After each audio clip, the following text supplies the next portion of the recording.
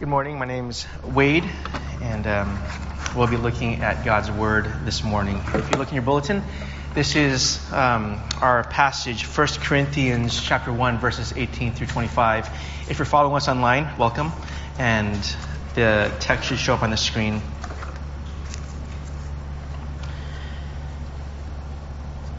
Verse 18, "For the word of the cross is folly to those who are perishing, but to us who are being saved, it is the power of God. For it is written, I will destroy the wisdom of the wise, and the discernment of the discerning I will thwart. Where is the one who is wise? Where is the scribe? Where is the debater of this age? Has not God made foolish the wisdom of the world? For since in the wisdom of God the world did not know God through wisdom, it pleased God through the folly of what we preach to save those who believe. For the Jews demand signs and the Greeks seek wisdom. But we preach Christ crucified, a stumbling block to Jews and folly to Gentiles. But to those who are called, both Jews and Greeks, Christ, the power of God and the wisdom of God. For the foolishness of God is wiser than men, and the weakness of God is stronger than men." This is the Word of God. So today is September 11th, and I don't think that any of us can hear that date without thinking about what happened 21 years ago. September 11th, of course, the day that changed the lives and the rhythms and the norms and expectations of our country. And this was an event that was disastrous, and it was tragic, and it was unthinkable, and it was catastrophic. And it's difficult to think about what good has come from it since this event happened all these years ago. The country is not the same. I was thinking about what the world was like before 2001, and it's hard to remember. I remember that getting on planes was much easier. I remember that you could say certain things, and people didn't take them the ways that they did. Security and the place of America in the world. And I don't intend to make any commentary on the events of September 11th today. But because this may be on our mind, I want us to think about another tragic event, another disastrous event. Of course, we're talking about the cross this morning. And if we look at the cross, apart from how we view it as believers now, if you were there in the first century, when you watched someone be crucified, if you had the stomach to do that, it was something offensive and terrible. If you were on the cross, it was disastrous. It was catastrophic. And that could be the cross for us today if we don't think about what it really means. And Jared Tolkien, he has this word, I think he made it up, it's eucatastrophe.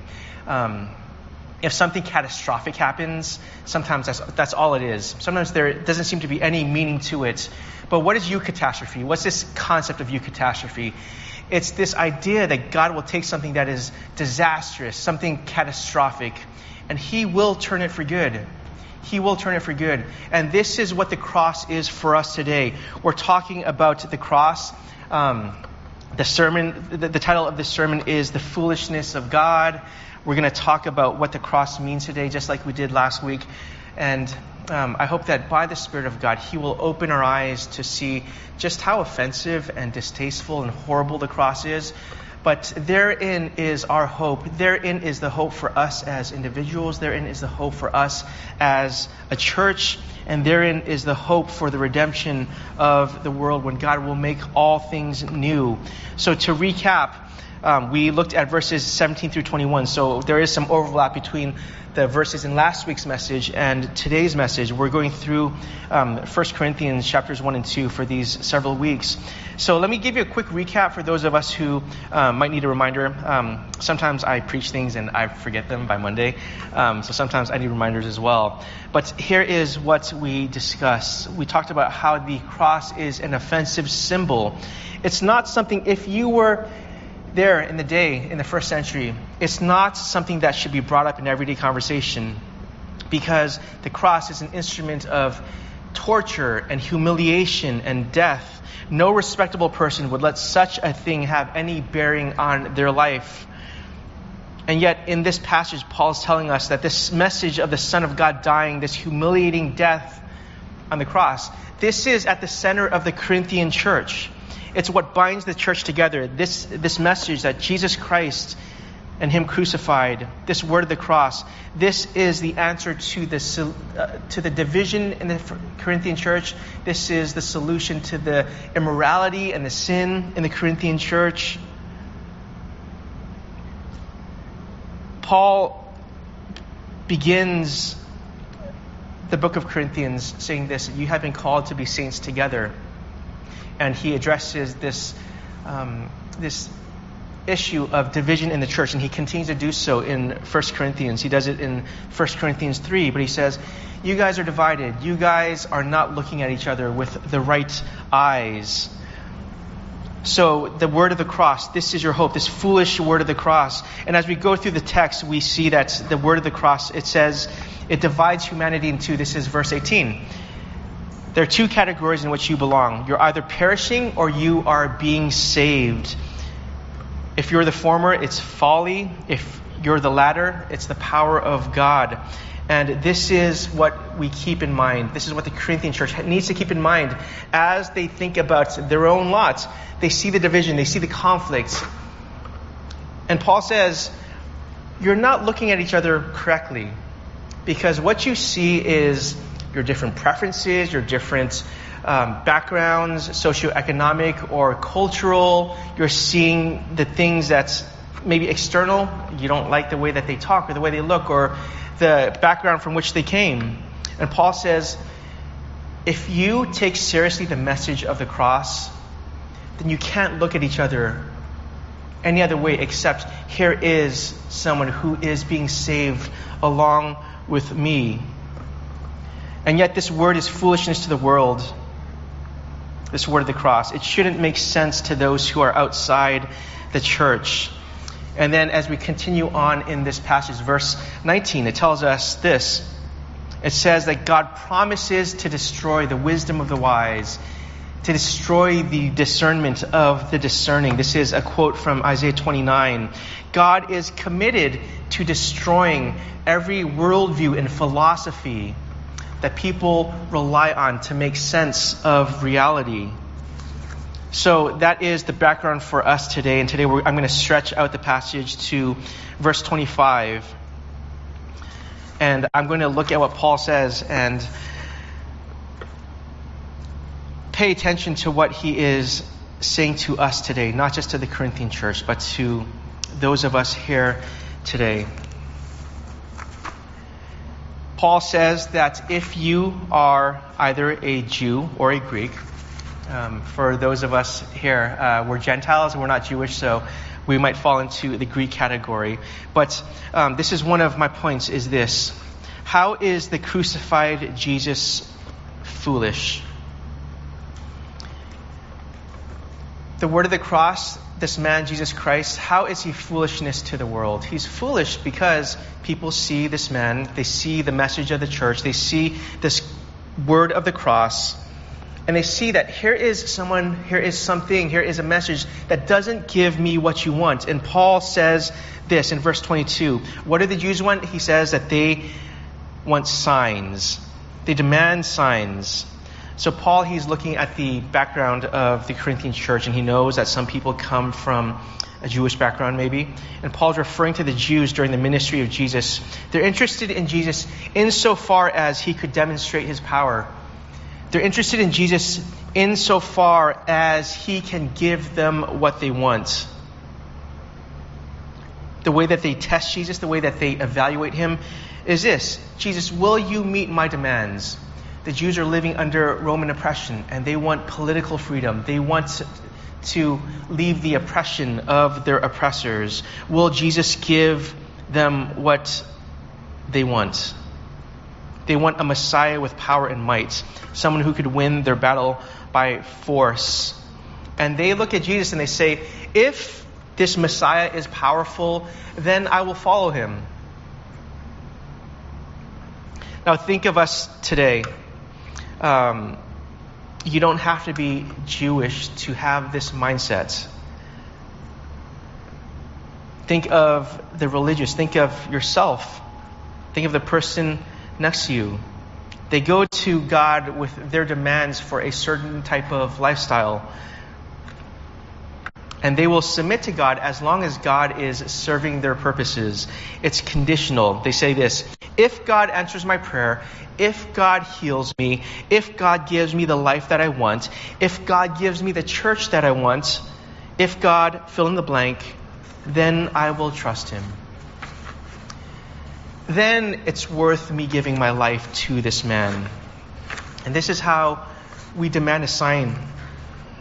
I read this great quote by an author earlier this week, and he says this: the inner logic of idolatry, this is what the Jews had. They had this idolatrous idea of Jesus.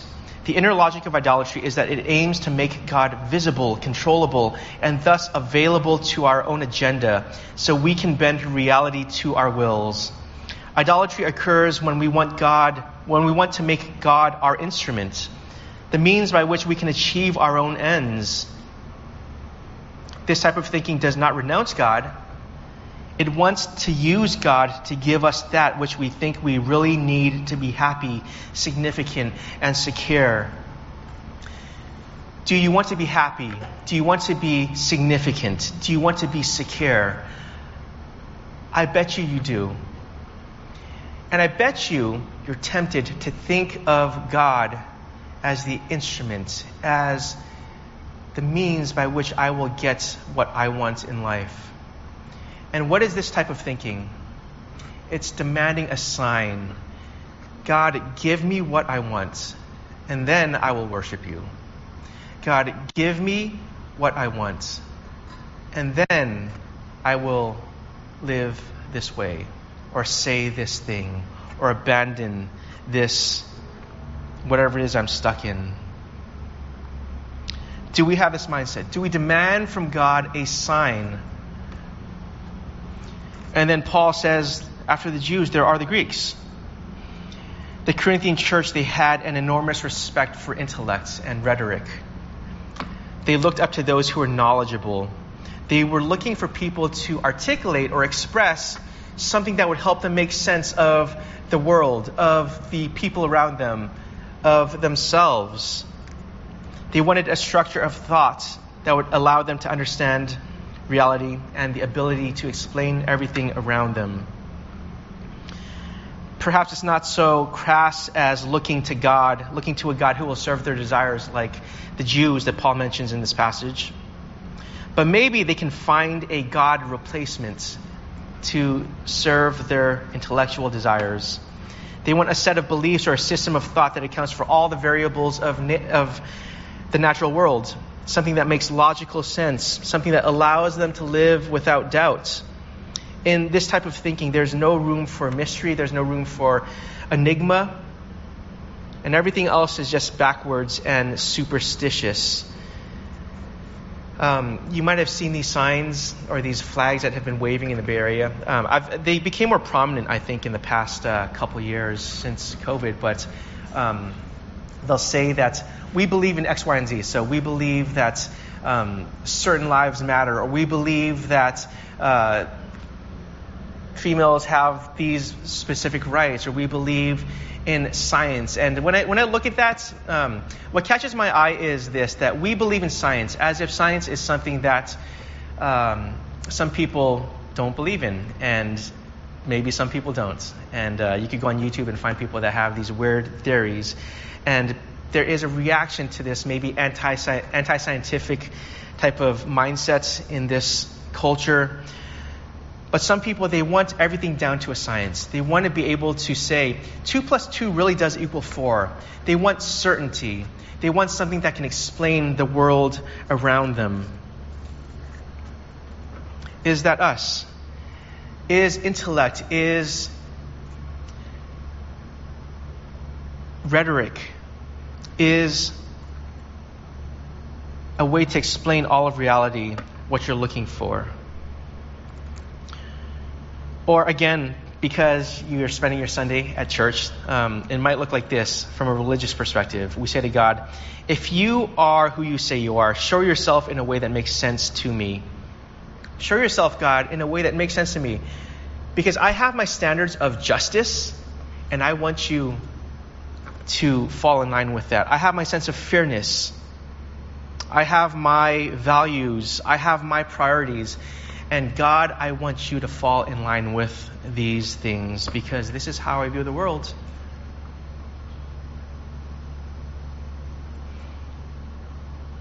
The Jews seek a sign, the Greeks seek wisdom and intellect. Verse 23, Paul tells us that the Gentiles seek these things as well. These are the Gentiles. The folly is to the Jews and the Gentiles. God addresses all of us. Do we seek a God who caters to our desires and grants us the safety that we need, the peace? If so, then the word of the cross is going to be a stumbling block to you. The Greek word for stumbling block, if you look at the original Greek, is scandalon, and that sounds familiar because we have this English word scandal. What is a scandal? What is this stumbling block? In the Old Testament, there is this concept of a rock. Actually, Jeff, he led us in the call to worship, and he brings up the stone that the builders rejected. There are several points in the Old Testament that talk about stones or rocks. In Psalm 118, it's the stone that the builders rejected. Why do they reject this stone to build their life on, to build whatever institution they have? Why do they reject it? Because it trips them up. It stumbles them. Later on in 1 Corinthians, in chapter 8, Paul talks about this again. There is this stumbling block. And the way that we can understand this scandal, the way that we can understand the stumbling block, is that it is something that traps people. It's something that causes them to rethink how they think about life. September 11th might have been that. The cross might be that for some people. The cross is a event that causes us, if we look at it with the right eyes, as a moment of crisis. And what is a moment of crisis? A moment of crisis is when there is something in front of you and you say, I need to make a decision. I need to make a decision when I look at the cross. And to some people, their decision is, I reject that. This is what it means to be scandalous. You reject that.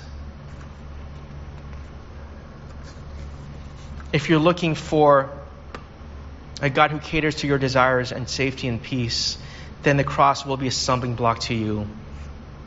If you're looking for a way of life that makes sense of everything, the cross, the word of the cross, will scandalize you.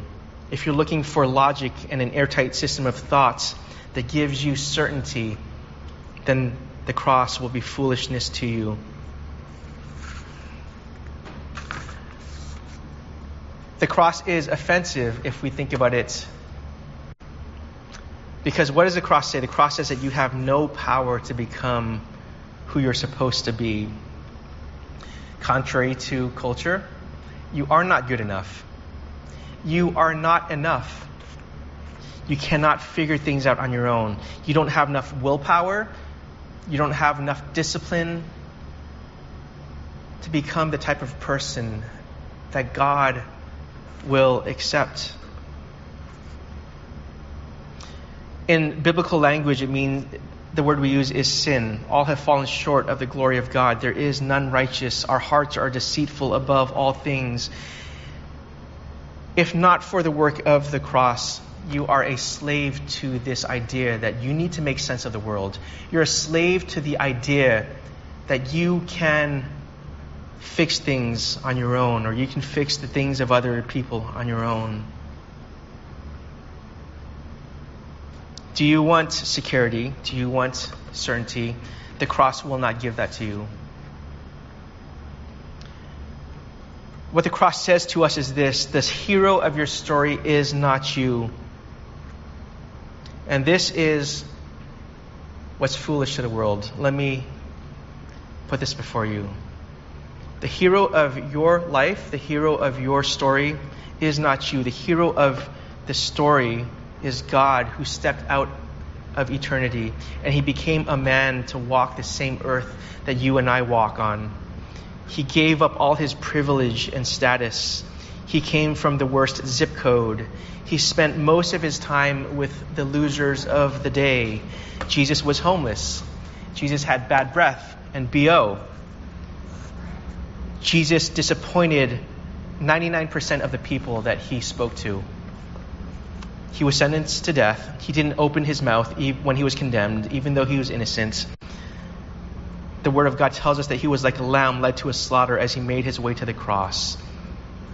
This torture, this instrument of torture and humiliation and death. And the word of the cross also says this, that because of your guilt, the hero, Jesus, he suffered and died in your place. The creator of the entire universe did this for your sake. And the way that he exercised power was to lay his own power down. And this is God who did this. This is the word of the cross. The cross doesn't make sense. The cross forces us to reconsider whether or not you're really self-sufficient, whether you can really find meaning apart from your Creator. And the word of the cross says that truth, real truth, what reality really is, cannot be found in philosophy or wisdom, because truth is a person. Truth is the man Jesus Christ. The mission, the vision of our church is to follow Jesus and to help others follow Jesus. And do you understand the implication of that? You follow a man who called you to live, in the world's eyes, a nonsensical life. It shouldn't make sense. When people look at Indelible Grace Church, they should say, it's weird, the stuff that they believe.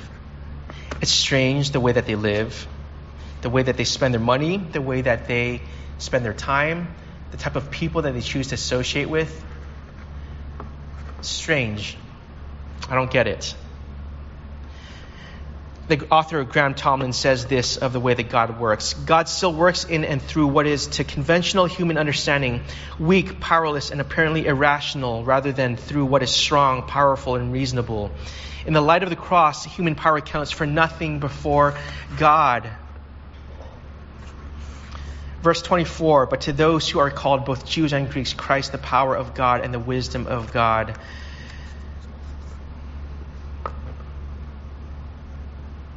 This is our power, Indelible Grace Church. This is our wisdom, this word of the cross.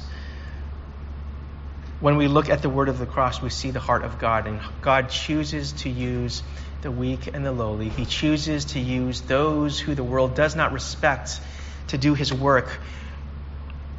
This is what is true of God. God loves to be represented by people that the world looks down on. This is how God wants to be portrayed, by people that the world does not respect. If you believe in the message of Christ, this should be a humbling thing, because people should be looking at your life and going, they're wasting their life. Why do they do what they do? And in the coming weeks, we'll talk about this. We'll talk about how utterly distinct the followers of Christ are. Why is the church so full of weirdos and awkward people? Is it because God loves them? Because of what they did? Because what they say is impressive? Well, our church should be made up of people who believe this strange message, this word of the cross.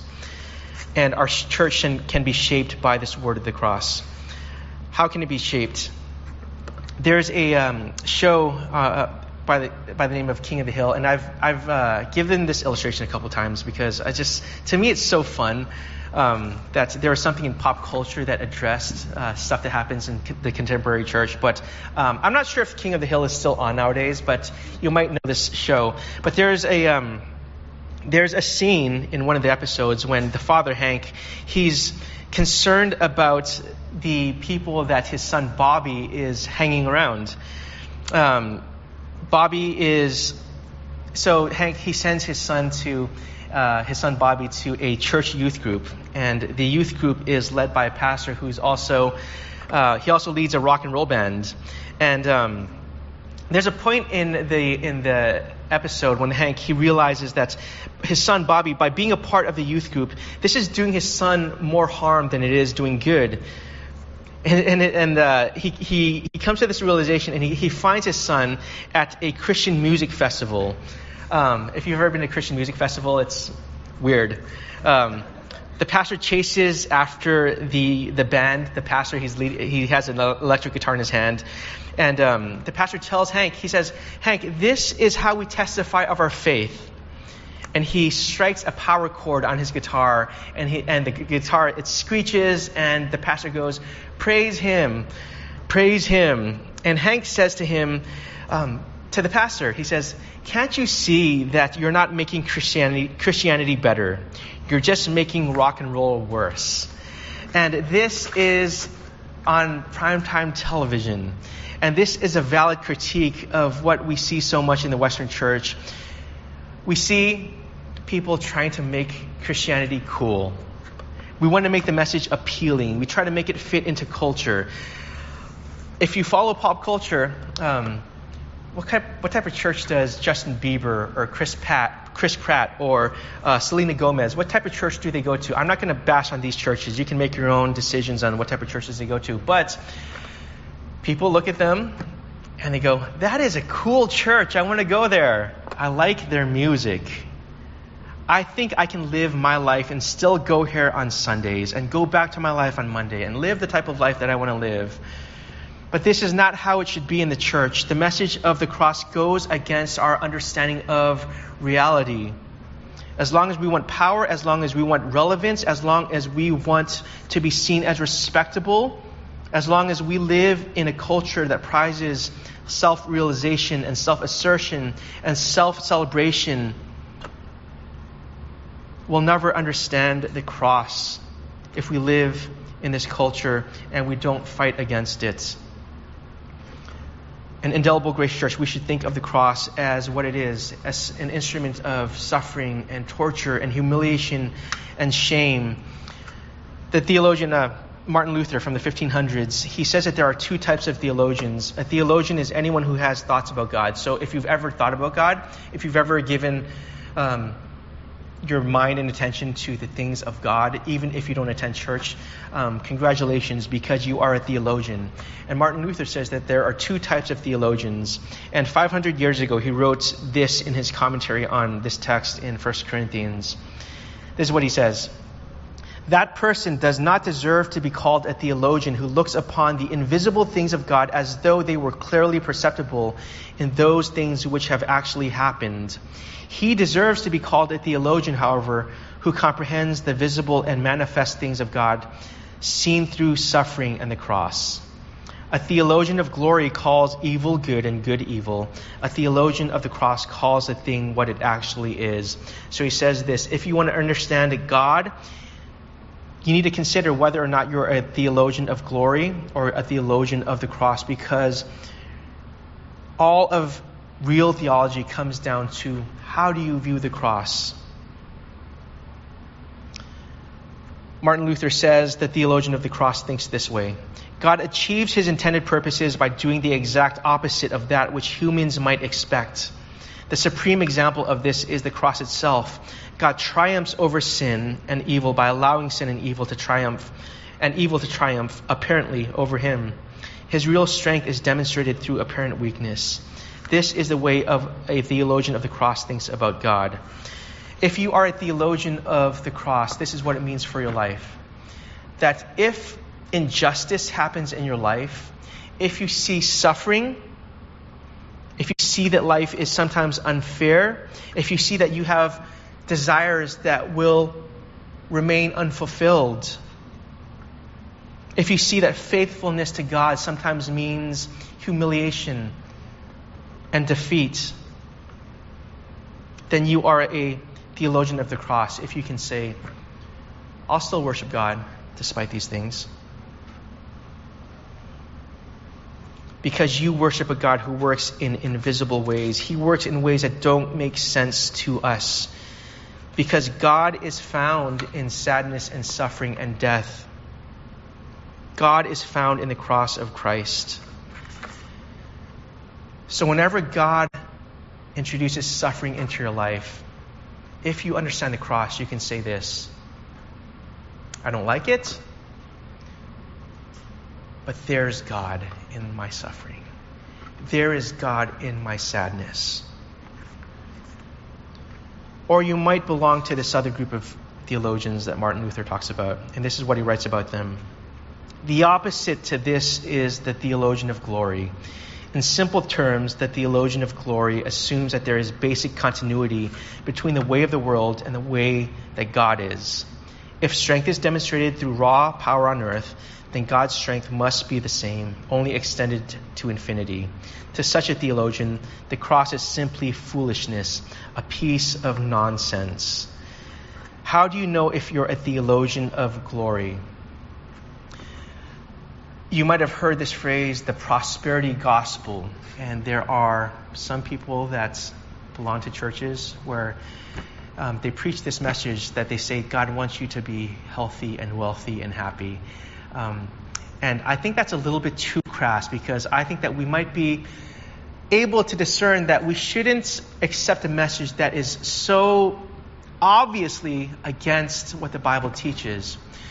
But do you know that we all think this way as prosperity gospel likers? We like the idea of prosperity because I bet you that you are working to provide a better home and education for your kids if you have children. I bet you that you're going to work toward a better position in your career. I bet you that when you're able to buy the things that you want, you say that God is blessing you. I bet you when you're in good health, you'll say, God is good to me because I have good health. God is good to me because I'm living the type of life that I want. And to be sure, the Bible says that all good and perfect gifts come from the Father. But if you believe the cross, the word of the cross is true, it also means this, that if God were to take all those things away from me, that also is good, that maybe God's blessing upon your life is stripping you of the things that you rely on.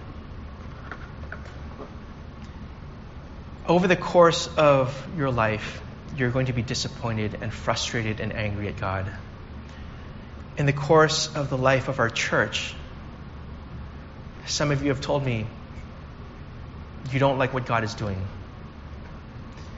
You're angry. And I've felt that as well. But what does God say in the text of verse 19? I will destroy the wisdom of the wise. And let me say this again because I said this in the beginning of the message. God is committed to destroying the things that you rely on to make sense of the world. God loves you so much that He will take away the things that you love so that you can understand what the cross means. So, Indelible Grace Church, what kind of theologian are you? Do you put God on trial when your life does not go the way that you want it to go? When there is unfairness and suffering and loss, what do you say to God?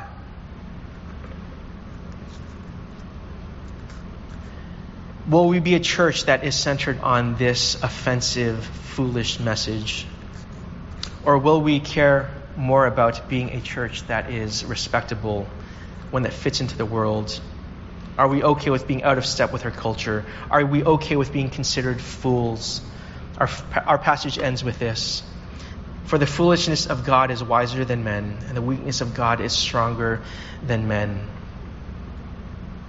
This is the foolishness of God that we can hang everything on. This is what we need to hear over and over every week. And I'm going to end with this reading of the word of the cross. And I'm just going to read you scripture, if that's cool, because if I'm going to say anything today, this is what matters most.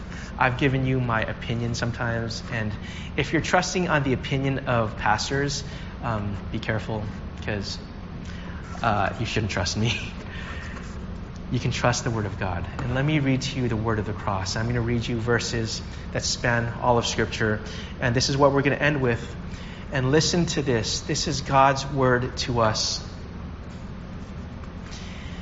In the beginning, God created the heavens and the earth. And God created mankind in His own image. In the image of God, He created them, male and female. He created us. What can be known about God is plain to us because God has shown it to us. For His invisible attributes, namely His eternal power and divine nature, have been clearly perceived since the creation of the world in the things that have been made. So we are without excuse. Although we know God, we do not honor Him as God or give thanks to Him, but have become futile in our thinking, and our foolish hearts are darkened. Claiming to be wise, there's that word, we have become fools and have exchanged the glory of the immortal God for images resembling mortal man. We have committed two evils. We have forsaken God, the fountain of living waters, and we've dug wells for ourselves, broken wells that can hold no water. We all like sheep have gone astray. Each of us has turned to our own way. Everyone does what is right in their own eyes.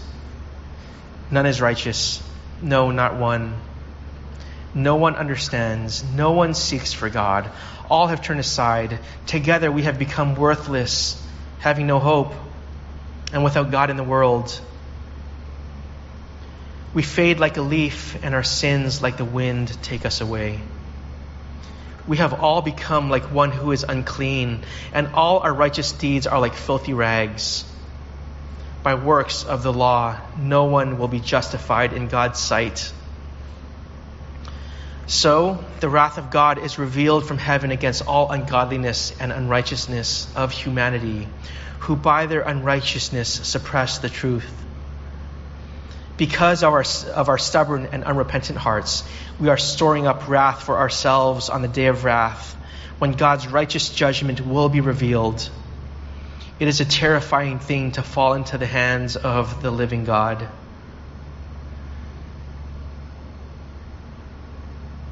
But God, being rich in mercy, because of the great love with which He loved us, even when we were dead in our sins, gave us His only Son, so that whoever believes in Him should not perish, but have eternal life.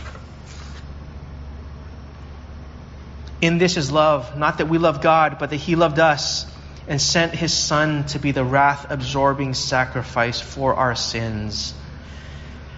Jesus Christ is the image of the invisible God, the radiance of His glory, the exact imprint of His nature, who upholds the universe with the word of His power. He is the holy and righteous one, the author of life, the Lord of glory, the first and the last, the beginning and the end. The Word became flesh, God with us. And He was wounded for our rebellion and crushed for our sins, because the Lord has laid upon Him the iniquity of us all. God canceled the record of debt that stood against us with its legal demands. This He set aside, nailing it to the cross. And so God made Him who knew no sin to become sin, so that in Him we might become the righteousness of God. Jesus Christ died for our sins. He was buried, and He was raised on the third day, just as the Scripture said. And after making purification for our sins, He sat down at the right hand of the Majesty on high, so that at the name of Jesus every knee should bow, in heaven and on earth and under the earth, and every tongue confess that Jesus Christ is Lord, to the glory of God the Father. Now the righteousness of God has been revealed, the righteousness of God through faith in Jesus Christ for all who believe, for all who have sinned and fallen short of the glory of God and are justified by His grace as a gift, through the redemption that is in Christ Jesus. Now these things have been spoken so that you may believe that Jesus is the Christ, the Son of God, and that by believing you may have life in his name. Why do you spend your money for that which is not bread, and your labor for that which does not satisfy? I am the bread of life. Whoever comes to me shall not hunger, and whoever believes in me shall never thirst. All that the Father gives me will come to me, and whoever comes to me I will never cast out. For this is the will of my Father, that everyone who looks to the Son and believes in him should have eternal life, and I will raise them up on the last day. This is the word of the cross. Will you pray with me? Father, remind us again. I hope that we hear the gospel every single week. This is how it has been, and this is how it should be, and how it will be by the grace of God. But we forget it so often, and this is why we need to be reminded. I pray that the truth of the cross would sink into our bones. I pray that our church would be a church that never forgets the word of the cross, that centers around the word of the cross. And we find our hope in this word of the cross, God. And make it true of Indelible Grace Church. Make it true of us. We pray this in the name of Jesus.